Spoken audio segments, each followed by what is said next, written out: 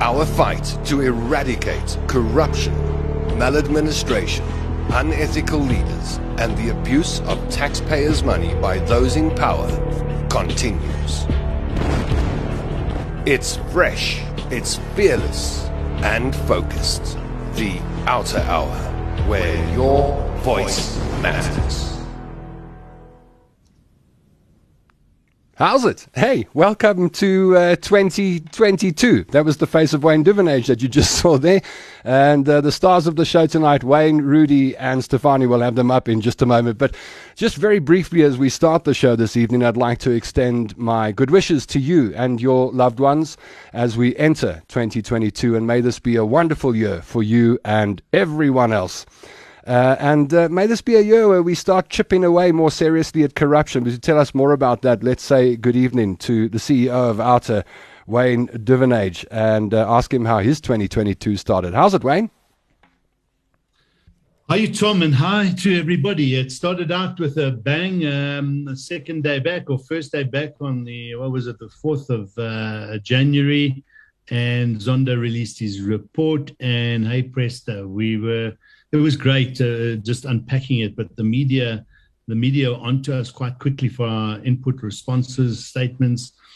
And so we were continuously, and still are to this day, not rushing, but very busy in giving a lot of input, a lot of digesting what has happened, analysis, projections, thoughts, inputs, views, opinions. So good stuff for this country, and we're going to unpack that tonight. So we started out with a bang, and the whole driver's license issue, and more stuff coming tomorrow. Stefanie might give us a hint on something there. But lovely. Our work is cut out for us, Tom.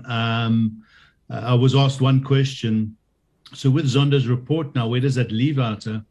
Well, it leaves us with a lot of work to do, so that we can make sure that what the recommendations are implemented. We have to, and we've been having meetings, Rudie today, myself, with Defend Our Democracy, people around the world who are unpacking this report and deciding what do we do as civil society. And it is up to civil society. It's not business. It's not government. It's up to civil society to be the conscience and the driver of all the stuff that has to happen to make this report worth its weight in gold. And that's what we're excited about tomorrow. And Friday, we have our strategy session as an Exco team for the next year. And we unpack so much of the exciting stuff that's going to happen. So, yeah, it's a lot has happened. I feel like 3 months have already gone, but it's only 2 weeks. Wow. We're going to talk about the State Capture Commission report this evening, part one of that report, and get into those areas about who needs to prosecute, what help does the NPA need, if any, what role does civil society play in this, and what do you and I, as citizens of South Africa, have to do in this fight against corruption, specifically with regards to the State Capture report. Well, Rudie Heyneke is on board, and let's say hello to Rudie. Apparently he's having a competition with his teenage son to see who can grow the best beard. I think Rudie's going to win. How's the start to your 2022 been, Rudie? Good evening, Tom. Good evening to all the supporters, viewers, watchers, everybody. May you all have a very blessed and corrupt-free 2022. Tom, the year started out with a bang, like Wayne said. It's only 12 days now, but it's feeling like 3 months, like he said. Started with a bang, but it is nice to be back, and it's nice to work again after the good rest in December. And last but never least, everybody's favorite advocate, Stefanie Fick. Are you having a good start to 2022, Stefanie? 2022 is going to be a cracker. It's going to be, we're going to rock and roll, and loads of energy to tackle whatever needs to be tackled. So I think this is going to be a great year, except for the fact that it's an even number, and I like even numbers. It really is going to be a fantastic year.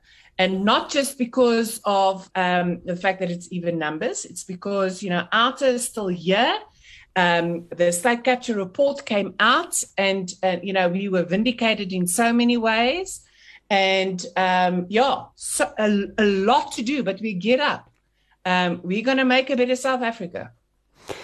Well, the state capture report is the topic on the table tonight as the OUTA team unpack their views on it, and you're entitled to yours as well. In the comment section down below the video, I see people are saying hello thick and fast, and we put in those hellos on screen as you say how's it to us. See, Freddie Mills is the latest to say happy rockin' and rollin', Stefanie. And more messages will come in as we make our way through the show. Now, you can ask questions. You can put your questions directly to the team. Just put at Wayne, at Stefanie, at Rudie in your message if you want the question to go to a particular person. If you've got a comment to make, put it underneath the video in the comment section. We'll try and get as many of those comments and questions to the team as possible. So the big news as the year ended was that part one of the State Capture Commission report was handed to the president and ultimately made public to the country. And the first question I've got tonight is what the impressions of this report are. I'd like to know from Wayne, Stefanie, and Rudie what they think of the report. I'm sure they've taken some time to take a look through it. And let's start with Wayne. Wayne, your comments on the State Capture Commission report, part one. Very impressed, Tom. And this is just part one. I'm still going through a number of elements within there, but have got quite a lot of the first part done, and relying on the team who are also digesting it. But it's excellent in that there's a lot more there than we thought, and the Zonda has done a good job, I think, in expressing his findings and how he arrives at his conclusions on so much of the stuff.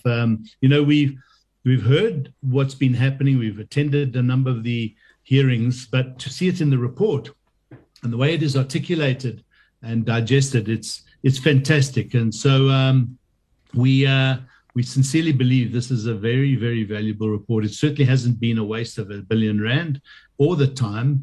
We're looking forward to part 2 and 3.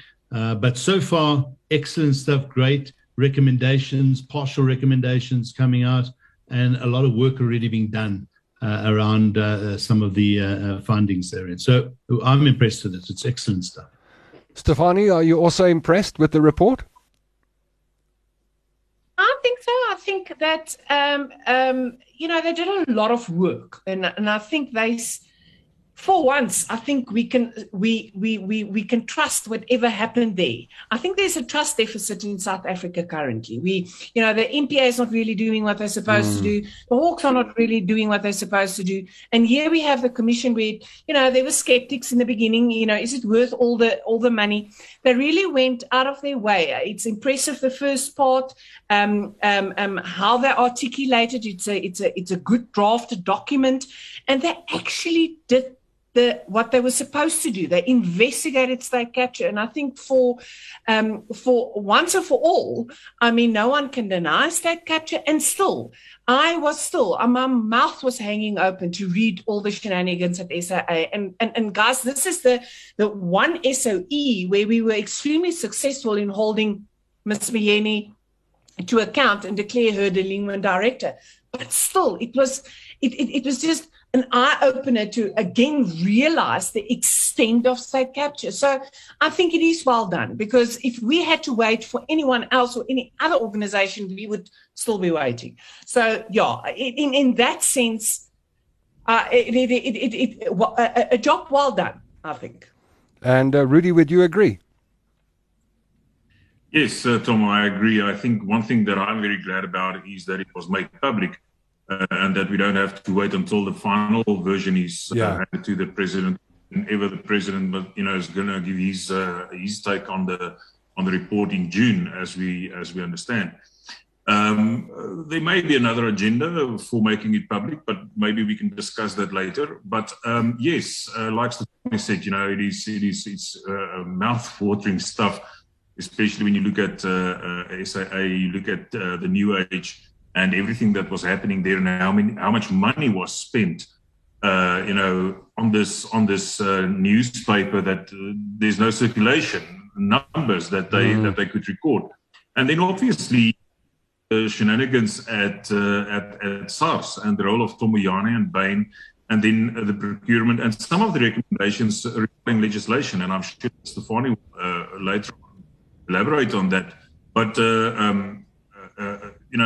yes, I'm impressed, and it is nice to see what is the judge thinking after 4 years, going through and listening to hundreds of witnesses, going through thousands and thousands of pages of documents.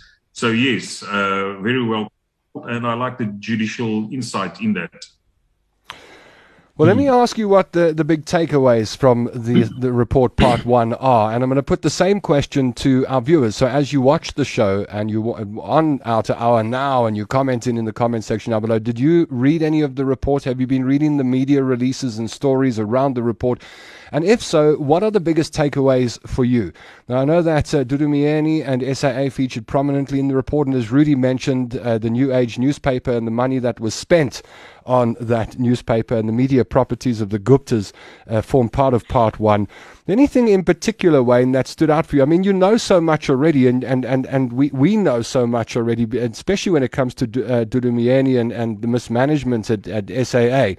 It's been covered on the show. You've gone to court over it, and OUTA really has spearheaded this charge against this delinquent director, and ultimately proven to be a delinquent director. But was there anything that came out of the report that made you go, wow, opened your eyes? Yeah. So I think, Tom, before getting to that, let me just say, in response to a common question well, is this going to do anything? Why is it meaningful? And I think up until now, everything we've heard about state capture, besides the hearings that have happened in this commission, have been media reports, civil society reports, speculation, and there was nothing really for us to be absolutely concrete and sure about what has happened. And so this judicial inquiry, and I emphasize that, is gone through a formal process. So there's no now disputing this. You can dispute it.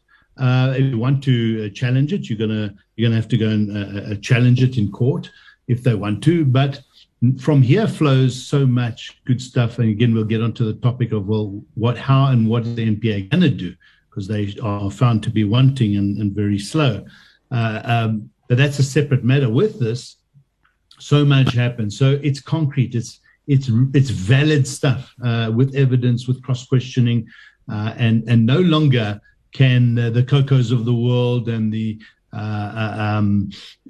what's his name, Jimmy Manye, Mzwanele Manye, and these guys sit back and say, no, well, that's the media's view. That's not happened. But this judicial inquiry has unpacked a lot. So what I really took away and was pleased is that OUTA's work has come through in this report. Mm-hmm. Even our discussions with Yaki Kwenani, the one director at SAA, which we recorded when she was there, that on how they went to cafes and internet cafes and laid fictitious charges against directors. All of those shenanigans came out beautifully. So our account of things and our delinquent director case is there. It features, and I think that's excellent because it's precedent setting what we've done. In fact, in today's Defend Our Democracy meeting, our case was raised again as an avenue that society must press on and do more of. And then the recommendations around whistleblowing and how we tackle and what the state has to do, and this recommendation around an independent anti-corruption agency with powers, with courts, corruption courts, and so forth. Now, this is interesting stuff. This is going into lovely debates. I mean, we don't necessarily agree with rewarding whistleblowers, in other words, incentivizing them. There's a whole debate on that, but again, I think it was confirmed that that's a dangerous place. But Stefanie will talk about it. She hits the nail on the head when, and this is what's coming out, the support that whistleblowers need it's crucial. And that's we've got to focus on as a state and a civil society and business. Because when we get that right, we get more information, we can hold more people to account. But yeah, those were some of the big takeaways for me. And Stefanie, were you impressed by the report's mentioning of whistleblowers and the support that whistleblowers need, the role they play in exposing corruption, and anything else that popped out for you? Well, I think it was extremely important. I think it would to give kudos to everybody that had the courage to stand up, and despite the fact that they lost their jobs, a difficult journey. I think just the emotional roller coaster. To salute them is the least one can do, and I think Judge Zondo also realized that. And I think what he realized is that without the whistleblowers, without the courageous men and women that, decided no more, I'm going to say no to corruption, I'm going to say no to whatever shenanigans that is going on, that we would not be where we are and know what we know if it wasn't for, the brave whistleblowers. Let's just start. The OUTA leaks would not be available if it wasn't for that guy that realized that, this is something very important. We would not have been successful and in our holding Ms. Heyneke to account if it wasn't for Cynthia Stimple, Tulium Share, and all the guys at SAA that decided and said, no, we're not going to stand for this. So yes, of course, I actually want to say, I don't think Judge Zondo had a choice. He had to say, basically, I think that's we will have to talk about how to protect whistleblowers. How are we going to go forward with whistleblowers? How can we change legislation? How can we change how can we make it easier for whistleblowers? But I think and how do we turn the tables? How do we turn the tables on criminals and whistleblowers so that whistleblowers is in the power, has the power, and that the people that should be scared is the criminals? Unfortunately, I think that, we're not there yet. And a lot of work to be done. And hopefully it's not just talk and it's not just a report that we're actually going to work on. But yes, of course, he had no choice. Rudie, you have had eyes on so much information over the last three years or so. There's probably nothing you haven't seen. But was there anything in the report that stood out for you? I think if you read between the lines, if you follow the state capture inquiry and you see the report now, and especially two aspects that is in this first part of the report, in the SAA part as well as in the TNA part, is the quality that we have currently, or that we had at that time, the quality of board members. And I think that the judge didn't hold back any punches. And he described it very good and well to say, listen, between Nana and Duvenage, you are not really qualified to be on this level of management. And that is something that's very important. I think we all knew that, way back when the commission was busy with the inquiry.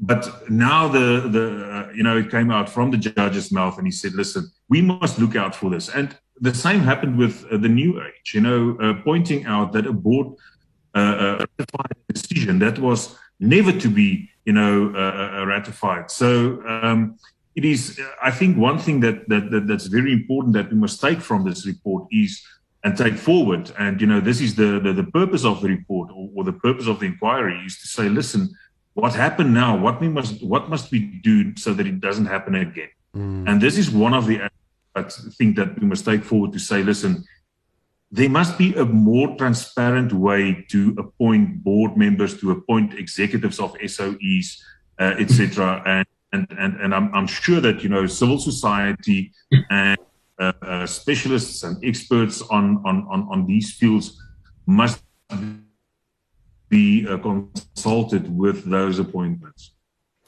Well, I'm looking at some of the comments coming in. Claire Feldman says, to my mind, the entirety of the document reveals the wholesale capture of the state by individuals who, with absolute impunity, stole, looted, and took every South African as fools. So it's all out in the open now. The question, I guess, is what happens next? What should happen? What do you think should happen? Wayne? Well, this is the question that civil society is dealing with at large, and we're getting asked that question very often. What we can't accept is that the NPA is going to struggle with it because of capacity issues or shortage of skills and so forth. That's not an excuse that's going to sit lightly with us. Our view is they need to get capacitated. They need to get the help they need, whether it's budgets, whether it's appointing specialist teams, and what are the other avenues? And I can share with you one avenue that we've been quite instrumental in doing for some time with them. But I think if we apply our minds and get more civil society behind us, and we again have to defend our democracy advisory committee meeting that I was on just earlier this afternoon, there's a lot of praise for OUTA's use of the Section 27 referral process within the act of the NPA, where they don't have to go and purchase people's support and tackle the internal restrictions to how much they can engage with business, for instance. Because business, by the way, if business starts saying, here's money, we'll help you get your capacity up. Well, some of those businesses might be compromised. Yeah, I was just about to say. So that's not necessarily the right. Yeah. No. So the way we believe it should be done is that let's empower and grow this Section 27 referrals. I'll leave it to Stefanie or Rudie to explain how that works. But it's a very good way to utilize the skills of an OUTA. For instance, case build, provide all the evidence, reduces the pressure put on all their investigators to go get the stuff, because we've got it. We've got so much of it in the Gupta leaks and in our search engine that we can literally build the case for them. All they have to do is they can't take it at gospel. They have to verify it, go and get the actual documents, subpoena the banks for bank statements, for instance, and literally it's all done. And we can save them a lot of time. So that's one area. But the short answer to your question is there's a gold mine there. And you've got this NPA who's like looking at it saying, oh, how do we eat this elephant? And what we don't want is 5 years down the line, we're still trying to prosecute Brian Molefe. We need the big clear cases that is all there to be tackled, and we need those done this year. And we need a lot of work done before the ANC election comes around in December. Stefanie, it's becoming obvious that the NPA can't prosecute every corrupt person in South Africa. And as Wayne said, you're looking for the suggestion is to look for the clear-cut cases, the big cases, the winnable cases. And you've got some understanding of the inner workings of the NPA. How restrained are the NPA at the moment when it comes to tackling what's coming out in the state capture report? Do they have the capacity? Can they build the capacity? If they can't build the capacity, what's the solution to the problem?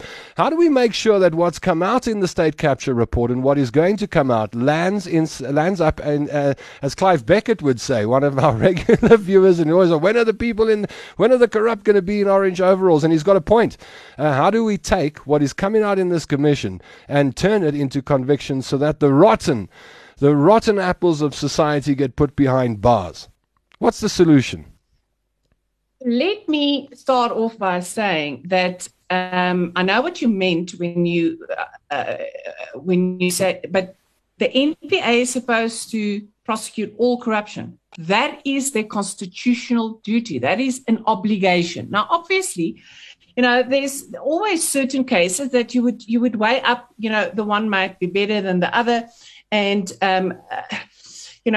strategically, you also sometimes prosecute strategically in a good way, best interest. They are prosecuting on society's behalf, not on behalf of individuals.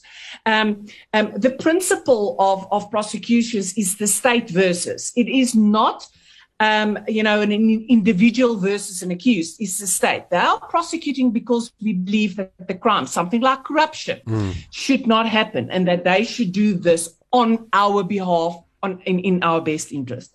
Now, let me just start off by saying it's heartbreaking for me to look at the NPA and not feel for colleagues and people that are really just doing their level best each and every day.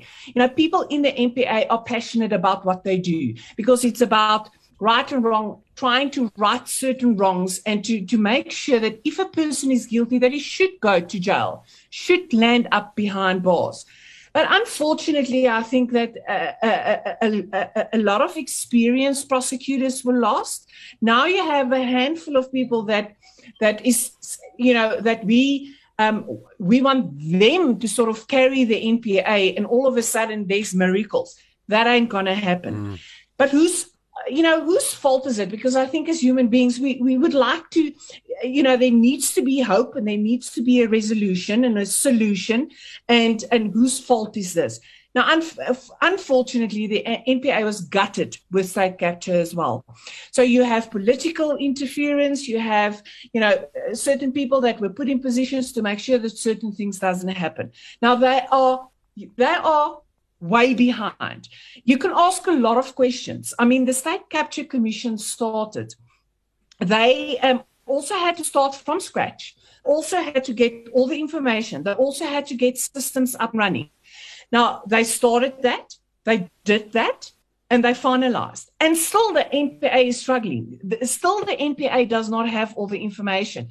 And that some of the information, we as a civil activist organization went out of our way to make sure that they get Section 27 referrals. Yes, like Wayne said, it might not be, the slam dunk case, but at least it's a beginning. So a lot of organizations, individuals made sure that they get these cases, and still no prosecutions. Now, prosecutions, are difficult. It's the bigger the crime and the seriousness of the crime, the more difficult a prosecution can be. And maybe I should just pause there for a little bit. Prosecution is not just I'm going to prosecute. It is about also strategically plan a prosecution, which witnesses, making sure a witness comes to the court. Then a prosecutor also has to deal with, the fact that you are in a building, that you are, that the magistrate or a judge should be there, and that there should be an interpreter, and all of that is your problem. That is, however, not an excuse. That is just an explanation of if something works, if the NPA is just functioning normally, that is the type of problems that you sit with. Now the NPA sit with a problem that they're undercapacitated, and that the people that is there are just not able to do what they are supposed to do. But that needs fixing. We cannot accept that is the status quo. Yeah, we cannot. So there's a lot of solutions, and I'm going to stop talking now so that you can hear someone else's voice, and we can go into some of that solutions. But they do need help. But they need resources. They need money, and they need people. And, announcing a task team, how's this going to be different to announcing that there's an ID? You need to capacitate them. You need to give them the tools that they need for the trade. So government, minister, there should now be a will to actually not just talk about this. We need to do it now. The public is waiting for people to be held accountable. That's the point I'd like to make. I'm starting to suspect that the South African public's faith in the NPA is being eroded day by day.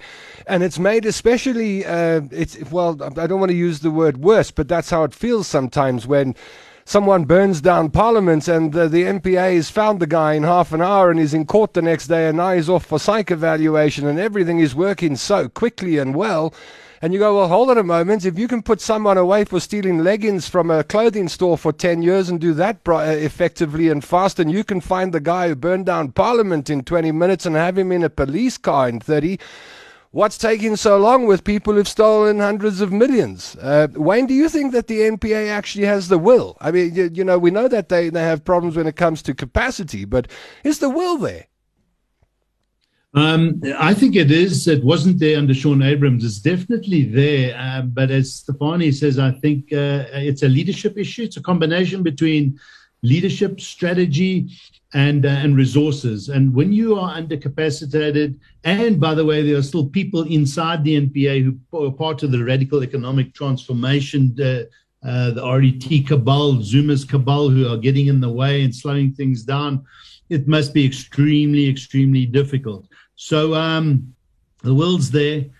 They need the way now, and the way is resources. We've been calling, for instance, for some time now focused, independent, separate corruption courts. And thank goodness the Zondo Commission brought that up. It's a suggestion which a lot of people are speaking about. I think Ronald Lamola was talking about it, looking into that. These are good things. Now, when you get focused, dedicated, focused courts and teams and task teams on corruption, it goes a lot faster. And we believe they should be allocating the funds. It is there. It's not like we're talking billions and billions of rands here. Extra several millions of rands to capacitate teams is what is required just to tackle everything in the Zondo Commission if we can get that done quickly. So the will is there. It's the way. Wayne, there's a lot of talk about private prosecution, and you hinted and touched on it at the beginning of the show tonight. Is it going to be possible to jail the corrupt without private prosecutions taking place? And then once I've finished with you, I'm going to ask Stefanie to explain what a private prosecution is. Yeah. So firstly, what I was talking about is Section 27 referrals. That's not private prosecutions. And there's a lot of confusion in this space. The delinquent director case is not a private prosecution. It's a civil case that we brought, and anybody can bring them so long as you qualify and you're within time.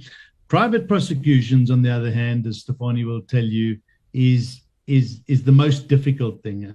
And if the NPA is the institution that has to prosecute, for you to get a nollie prosecute certificate to do private prosecutions is extremely difficult, almost impossible. There's only been a couple of those cases. That doesn't mean to say we shouldn't be striving for the law to change the NPA to find ways to allow us to bring private prosecution. But, a lot of people think, Gerry Nel and these guys do private prosecution. They don't. We've tried on the, what was the case on the mine in the East? Anyway, we've asked for sorry? Was it Aurora and Aurora, yeah, the Aurora case. We've asked, and but Stefanie, over to you. You can explain this better. It's not as it seems. So it's not a magic wand, Stefanie. No, unfortunately not. And please, before I try to explain that it is a conundrum, and believe me that there's always a solution, and we will find answers. But just to try and explain the difficulty and the fact that I do believe that we have a bit of a constitutional crisis. Constitutionally, it's the NPA that should prosecute. That we all understand. That prosecutions are dealt with by the NPA. Now, the NPA on a daily basis have to make decisions whether they want to prosecute or not. Now, there's, they have their own, it's tick boxes that you go through, and sometimes it's policy consideration, sometimes it's an emotional decision, sometimes it's purely just, if you look at the evidence, there's not enough evidence. So they make the decision either to prosecute or not to prosecute. And if they refuse to prosecute, that's when they nollie a case. Now, when it comes to private prosecutions, please understand that private prosecutions is really the exception to the rule. The private prosecution section of the Criminal Procedure Act was not written in order to cater for a situation we are currently in. Private prosecutions are really there for that complainant. Let's say, I'm going to take an example.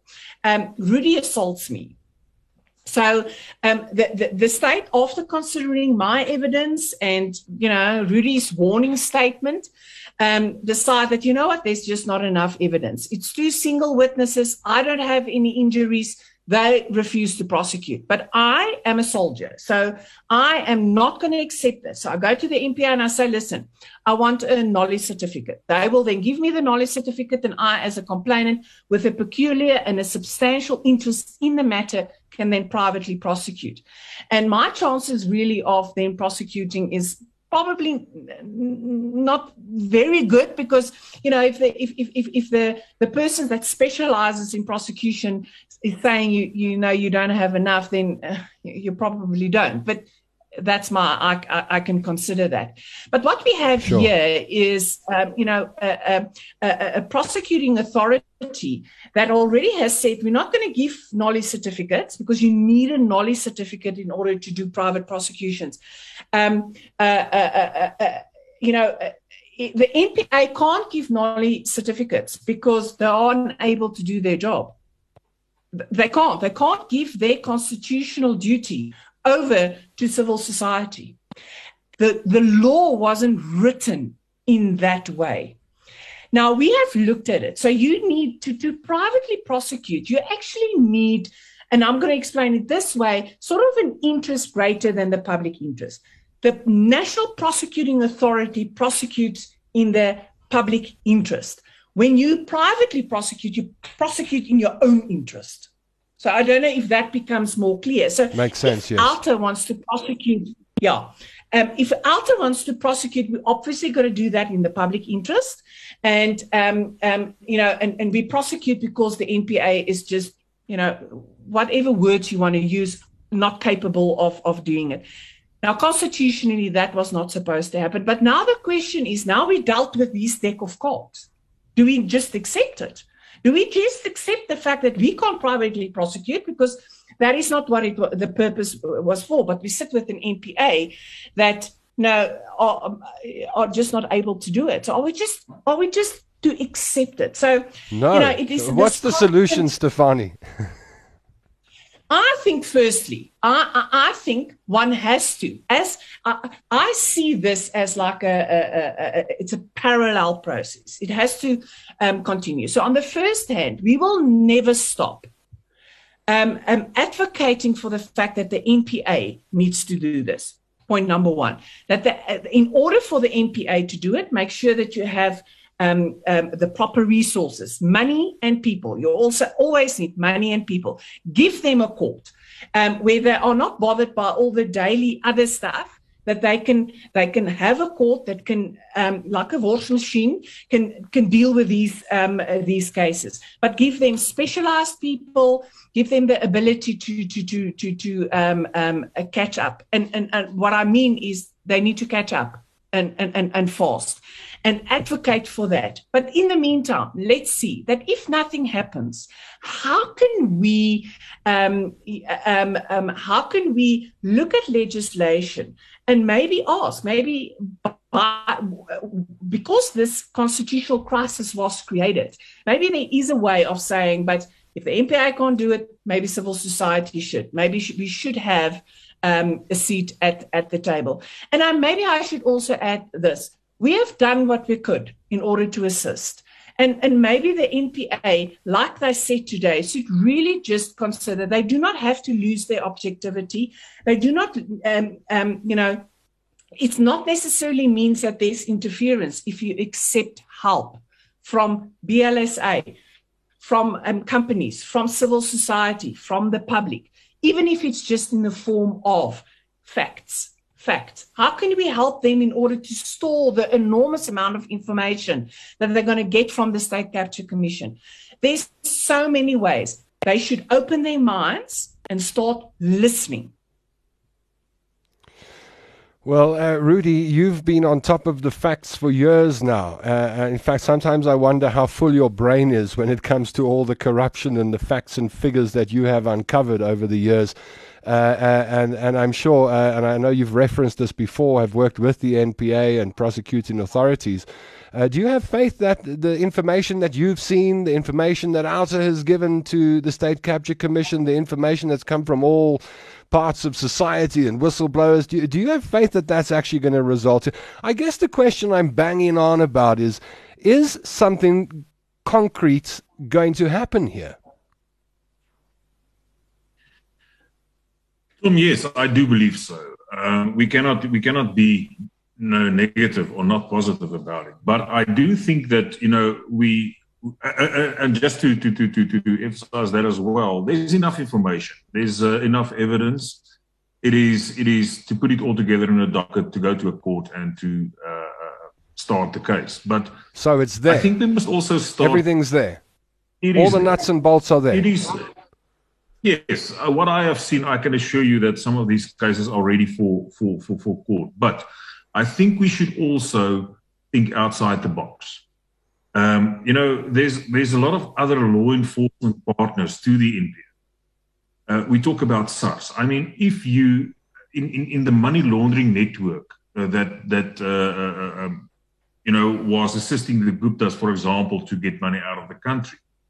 If you look at the money laundering network, SARS must play a role there. Look at the who's identified there at their tax returns, etc., etc. The South African Reserve Bank, they should play a role there and say, listen, if there's money going out of the country, we must have a look at that. The banks, and I've seen so many bank statements where the banks are taking huge amounts of fees because there's just so many transactions, and they must come to the party. You have got the asset forfeiture unit. If there's a prima facie case, they can go and freeze and some assets there. We are looking at obviously the investigating directorate, as a extension of the NPA, but then also, the professional oversight bodies. OUTA has made several referrals to these bodies, like SAICA. SAICA, I was just about to say, SAICA is a great example of how complaints have been lodged and not much has been done. And you know what, Tom? The reality is that we've made that referral to SAICA in 2017, early in 2017, on Yaki Kwinana. Now, all of a sudden, SAICA comes to the party and say, listen, because the report says that we must look at these culprits, we are busy. We are looking at it. Why didn't they start to look at it 4 years ago? The other thing is that now, all of a sudden, in a statement released by the NPA today, they said, we are going to take a hand with our law enforcement partners. Why didn't they go, did that 2 years ago? The State Capture Commission has been going on for 4 years. I mean, after 2 years, you could have seen, the writing is on the wall for certain implicated individuals and companies. Why didn't they act then? It's all water under the bridge. So from here on forward, I think it is very, very necessary that civil society organizations, the public, everybody gets behind the pressure put on the NPA, the pressure put on all these other law enforcement partners, on all the professional bodies, and say, listen, you guys must start fighting corruption with us as well. Well, I find Rudie's point fascinating, Wayne, because we've got the media spotlight shone on the NPA. There isn't a day that I don't open my phone and scroll through the news stories, and there's some story about the NPA. But while the spotlight's been shone on the NPA, all these other agencies seem to get away without much media attention. As Rudie mentioned, SARS and Asset Forfeiture Units, Reserve Bank, et al. And they could play an extremely important part in this as well, but they seem, at least to me, paralyzed. Yeah, absolutely. A lot of them are still cleaning out and fixing up their own internal pressures, SARS being one of them. But you're quite right, and Rudie's right. Even SAICA, as we've said, URBA, that's why this report is so good. The peg is in the sand, and they're all sitting up. They're quite embarrassed now. They're scrambling. Business leadership are having to question themselves about allowing Bain back into the fold. There's a lot of discomfort there. The banks have been mentioned. What is the Banking Association of South Africa doing about their members being implicated in this report? So there are so many avenues. You fight corruption with a quiver of arrows, not just the NPA. Of course, they're the bastion of this process and the hawks. And so disappointing to see the ID Investigative Directorate, under Herman Crenier floundering, needs leadership. Hopefully that gets turned on now, because that is the Scorpions 2.0. That should have been a long way down the road to doing a lot of this focus stuff in the big cases. So, if everybody was firing, and as Rudie will tell you, they work in silos so often. They're not sharing information. And in this day and age, with the electronic support that we have, it's sad that that's the case. Yeah. And again, we highlight these things. Rudie and his engagements with these various entities and Stefanie are highlighting the need to work together, the need for support from civil society. And I think this report is going to be the catalyst to a lot more of that happening. Let's take a look at some of the viewer questions and comments that are coming up on my screen. Debbie Stephenson asks, I'd like authorities to ensure that those implicated are not allowed to leave the country. Not sure if they can impound passports. I think the general public wants to see some kind of sanction when it comes to the accused. Is it possible to do something like that, Stefanie, or are you innocent until proven guilty and your passports stay with you regardless? Or can you take people's passports away and say, hey, we're taking a privilege away from you while you've been accused and you're being prosecuted? Yes, you can. If you are being accused of something and you appear in court, normally, I mean, there's exceptions, but normally when you are appearing and it's part of your... If you are a flight risk, you can either be kept in jail, so then, who cares where your passport is, or you can get bail and then they take away your passport. But Rudie, you sort of indicated you wanted to say something as well. Yes, thank you, Stefanie. Yes, Tom, I just want to add to that. During the inquiry, a lot of companies were highlighted, the big names, the Bains, McKinsey, AON, etc. But through the investigations, and we must remember that everything that went to the information that went to the commission is not publicly available. And everything was not questioned, or there wasn't testimony on everything that they received. Now, the one thing that I think that we must keep in mind, and maybe this is a call to a body like Treasury, is to say, if you are implicated, in state capture, corruption, tender maladministration, and tender fraud, etc., let us suspend you and take you off the Central Suppliers database until the matter is resolved, until you've proven yourself not guilty, or you can give an explanation for what happened. Because that is the only way that you will be able to keep these companies with corrupt intentions out of the system. And that is what we must do, is to keep them and hold them out of the system until they are proven not guilty, or until they have given a satisfactory explanation. And so I think, there's a lot to do, and to keep people in the country, to prosecute them, but also to make sure that the culprit's still busy today. I can assure you, I've seen companies that were involved in the money laundering network of the Guptas registered in 2013, 2014, 2015, and then they went silent. And then all of a sudden you will see that some of the directors there, they registered new companies in 2019, 2020. And that just indicates to me that they have, been off the radar for a while, but they are still come back with new companies. Yeah, crazy. Yes. Caesar Tonkin has this question: is this a definitive list of compromised persons? And I'm trying to understand, because I could read it two ways, but I guess the question is, once the commission report comes out, part 1, part 2, part 3, do we then have a map or a book that says these are the kingpins, these were the big players when it came to state capture? Wayne?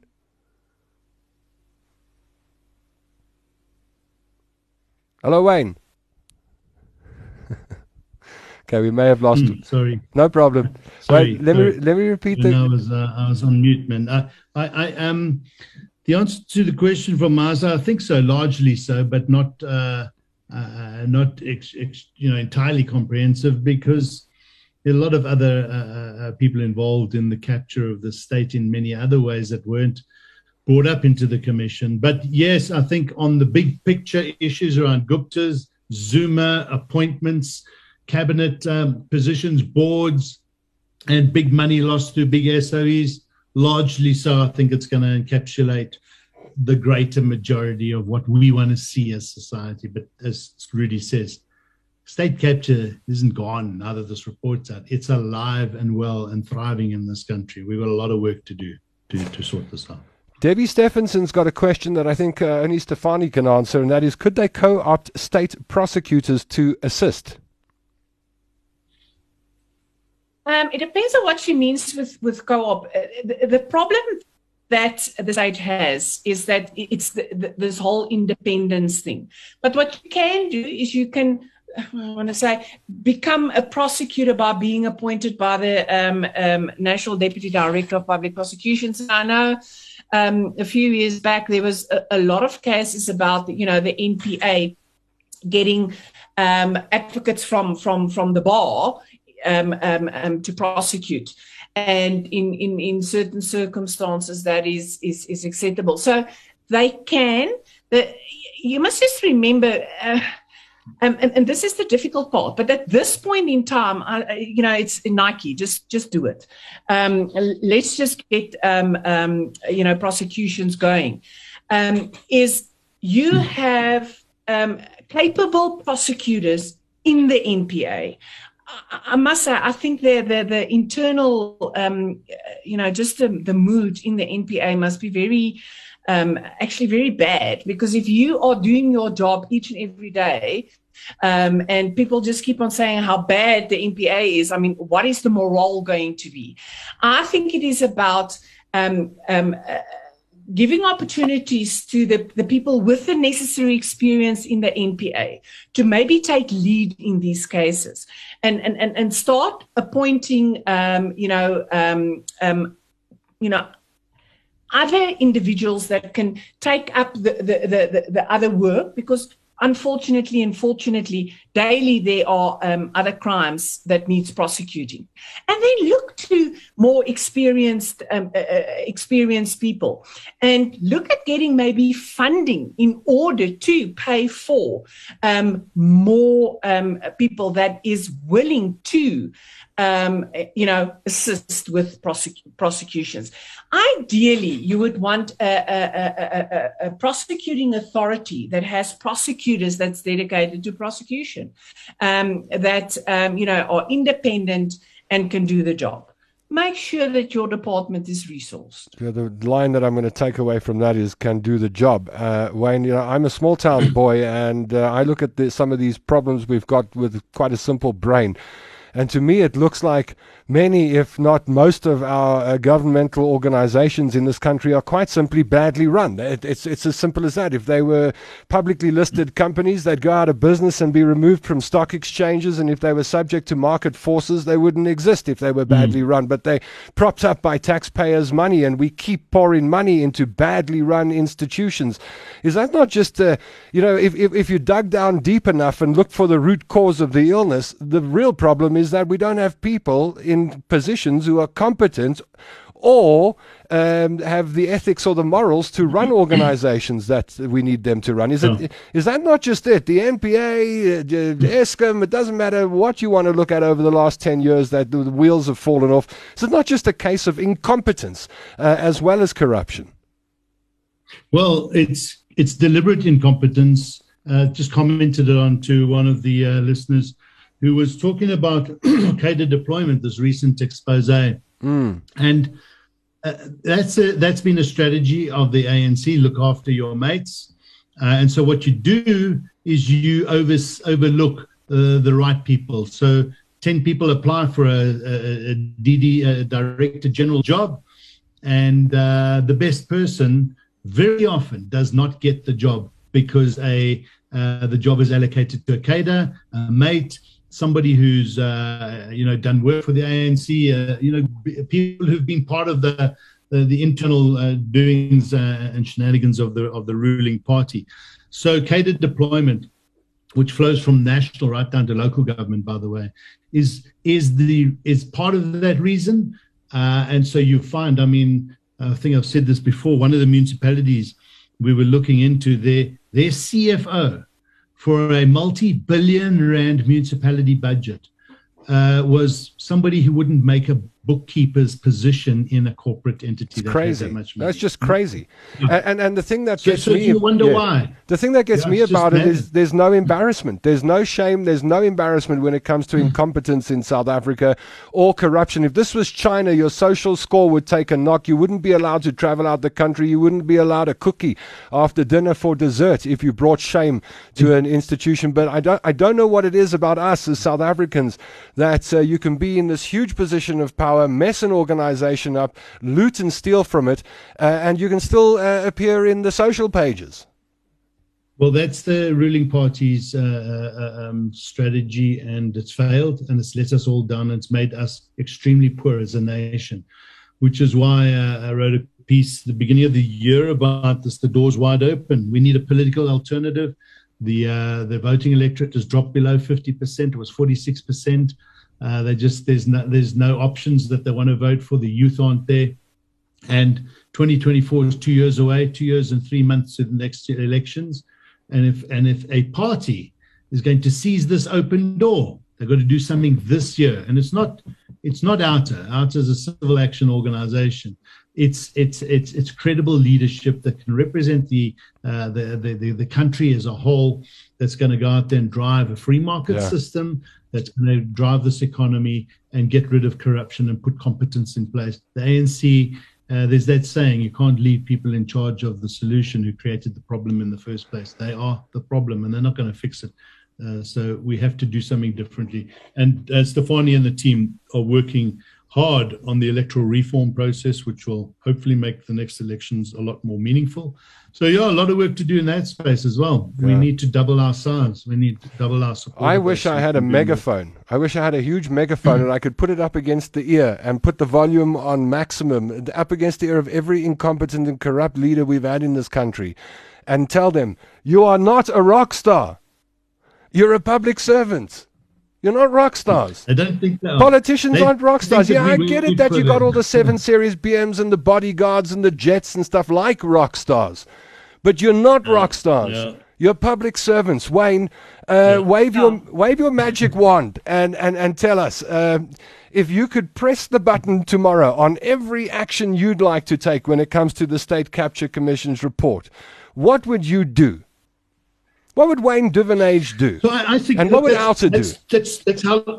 That's how long is a piece of string answer, Tom. In short, I think we've got to, with all civil society organizations, as these next parts come out, get civil society to endorse it, get them to read it, get them to understand it, and get them to support it, and then add their weight and lend their weight wherever they can through their discussions in the office, through the executives, into business leadership, through civil society. We get this thing to never die, never gather dust, and let's make sure that all elections, the public are aware of what this country, because that is the one way you fix a country, is to get the right leadership in. So we've got a lot of work to do. This is the start. This report is the start of so much good work. But my magic wand is that civil society in general, understands this, endorses it, gets behind it, and shouts and screams until it's all implemented. Got it. My view.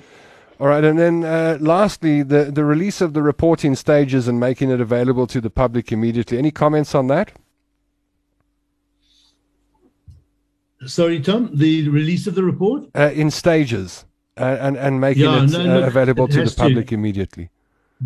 Yeah, it must be made available to the public, but Rudie has already indicated, and there's a lot of stuff that they won't even see. We want to get our hands on all the stuff, put it into the right place so that law enforcement can use it properly and with proper systems. But this is the way he decided to do it. We've got no problem. I think when it is in smaller bites, it's easier to digest as opposed to trying to go through 5,000 pages. But that's my view. Yeah, it's okay. Got it. Stefanie, final comments from you with regards to the report and what you're looking forward to in the next 2 chapters, so to speak. I'm looking forward to the recommendations, and I'm looking forward to why did this happen and how are we going to prevent it from happening in future. I want to add to we've spent an enormous amount of time on accountability, and I agree. There's many ways to make sure that there's accountability. And I just want to add this, that ethical leadership is really one of those things that we need. Someone asked me, or so many people ask, but is there something wrong with the laws in our land, with legislation? Was it because that, the laws are not adequate enough? And, although nothing is perfect, you can probably work on legislation, and there are some poor legislation out there. But that's not the problem, it's the implementation. You can have the best laws. If there's not people to make sure that it's implemented, it ain't going to happen. Yes, people should go to jail. But what about disciplinary actions? Making sure that people that are corrupt, that ensure that state capture happen. Let's remove them. Let's remove them out of positions and make sure that it doesn't happen again. We need all ethical leaders out there to take up positions and make sure that our laws are upheld. And closing comments from Rudie Heyneke. Yes, I think that this report is a wake-up call to a lot of people, especially the citizens of this country. And I think you can use the findings and recommendations as a guideline, especially the findings. If you see leaders and managers and CEOs and excos in your company, in your environment, acting the way like people like Dudu Myeni, Yaki Kwinana, Brian Molefe, etc., Colin Machila, if you see people like that or acting in that way, you need to report it. And we're coming back to what we discussed earlier on the whistleblowers. We must be very wake up every day in our own environment to prevent this from happening, because we cannot only depend on law enforcement. We cannot only depend on commissions of inquiry. We cannot only depend on, the government, the police service, etc., to prevent this from happening again. We must be vigilant, and we must report anything that we see, and use the report as a guideline and the findings to see if somebody acts like that. We must report, and there's multiple platforms if you don't want to report it to law enforcement to do that. I just look around and I think, in every life, in every country, in every situation you find yourself in, there's always the potential for somebody to go fraught and become a rotten person. And I think what you're talking about is the courage that the rest of us who don't feel we're rotten people should have to stand up and point a finger and report people who are in positions of power and abuse their power and destroy organizations below them. The power we have is to say, it's to blow that whistle and say, here's a rotten person. Wayne, Jeez, I want to see some rotten people land up in orange overalls this year, just like everyone else. And that's my wish at the end of the show, is that we actually see the orange overalls and we see rotten people rotting in jail and not in free society. What is your final message for the show, the very first show of 2022, to our OUTA Hour viewers and OUTA supporters? Just look ahead for us, Wayne. Well, I think just... Yeah. Always is just thanks very much for their support, for taking time, listening, participating. Without them, we don't exist. We can't do our work, and that this is going to be a momentous year. It's going to be an extremely important year for this country. ANC elections, internal elections, take place in December. The 5-year process from Nasrec last time, where Ramaphosa got in, is now happening in December, happens about 18 months before the national elections. So that's going to be very interesting to watch. The State of the Nation address later on in Jan-Feb, the budget speech. There's a lot of good people. I like Enoch Godongwana, the new finance minister, Ronald Lamola. There are good things happening. We got stuff to celebrate, but we've got a ton of work to do. We're excited. We're energized. We've got an amazing team at OUTA. I just want to thank them all. Oh, brilliant. They help me sleep at night. So, yeah, and love all our supporters. Looking forward to a great year. Well, I'm looking forward to 2022. Every Wednesday at 7 p.m. is when the show goes live, and you can join me and the OUTA team and contributors on a weekly basis as we tackle the issues that plague South Africa and showcase and highlight the efforts that OUTA take on your behalf and with you as an organization to tackle corruption and maladministration. We'll bring you plenty of new stories this year, as well as report backs on existing projects and stories. Remember, we've still got the Milnerton Lagoon issue taking place. We haven't sorted out energy in this country. The national health plan that was mooted some time ago has gone a bit quiet lately, but what's going to happen with that, and how are we going to deal with R2, and what's going to happen with ETOL? So there's a lot of questions. Long distance tolling. Yeah, there are a lot of questions that we're asking that will still have to be answered, and we'll be doing a lot of that in 2022 on the OUTA Hour. So a big thank you from me and the team on air tonight, and let's see if we can get them all on screen for you now. Rudie, Heyneke, Stefanie, Fick, and Wayne Duvenage say goodnight to you this evening. Thank you for joining us. And if you've pressed play on the broadcast post live and you watched us the next day, I just had a call from a family member in Australia today saying we always watch the next morning. Thank you very much. If you've watched from far outside of South Africa and you're missing home, thank you for joining up with your fellow South Africans and talking about the issues that matter. And if you're just around the corner or anywhere within the borders of this beautiful country of ours, I really do appreciate you taking the time, an hour out of your week every week, and spending it with the OUTA team and myself. We'll be back, as always, next Wednesday at 7 p.m. Until then, I wish you a happy week. I wish you lots of love. I wish you lots of joy. I hope that your week is easy going, and I hope the money flows. And I hope above all you remain ethical and moral, because that is our duty if we want to create a better South Africa. As citizens, at least, don't join the pigs at the trough. Until next Wednesday, I'm Tom London, and I miss you already. Our fight to eradicate corruption, maladministration, unethical leaders, and the abuse of taxpayers' money by those in power continues. It's fresh, it's fearless, and focused. The OUTA Hour, where your voice matters.